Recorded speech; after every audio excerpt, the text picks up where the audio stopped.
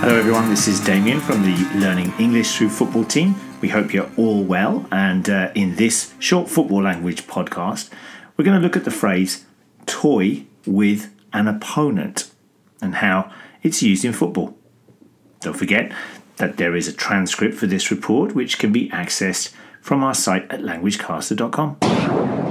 คุณกำลังฟัง languagecaster.com I was listening to a recent radio commentary of the game between Liverpool and Wolves in the Premier League, and when Liverpool scored their fourth goal, the commentator said that the Reds were toying with their opponents, which means that Liverpool were not only winning easily, but they were completely dominating their opponents.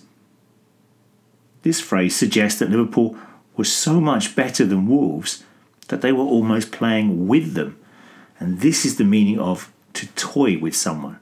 It was so easy that they could do whatever they wanted in the game. Other words and phrases that you might hear with this phrase include to showboat, which means to show off. That is when a team can try out different kinds of skills during the game as they're not really under any pressure. Sometimes, if a team is toying with their opponents, they keep possession, they play keep ball, and the fans shout ole each time they touch the ball, which makes the opponents feel even worse as they run around chasing the ball. Of course, these opponents are desperately hoping the other team take their foot off the pedal and relaxes, or that the referee blows the final whistle to end their suffering. To toy with an opponent. Esteu escoltant languagecaster.com. Thanks everyone for listening.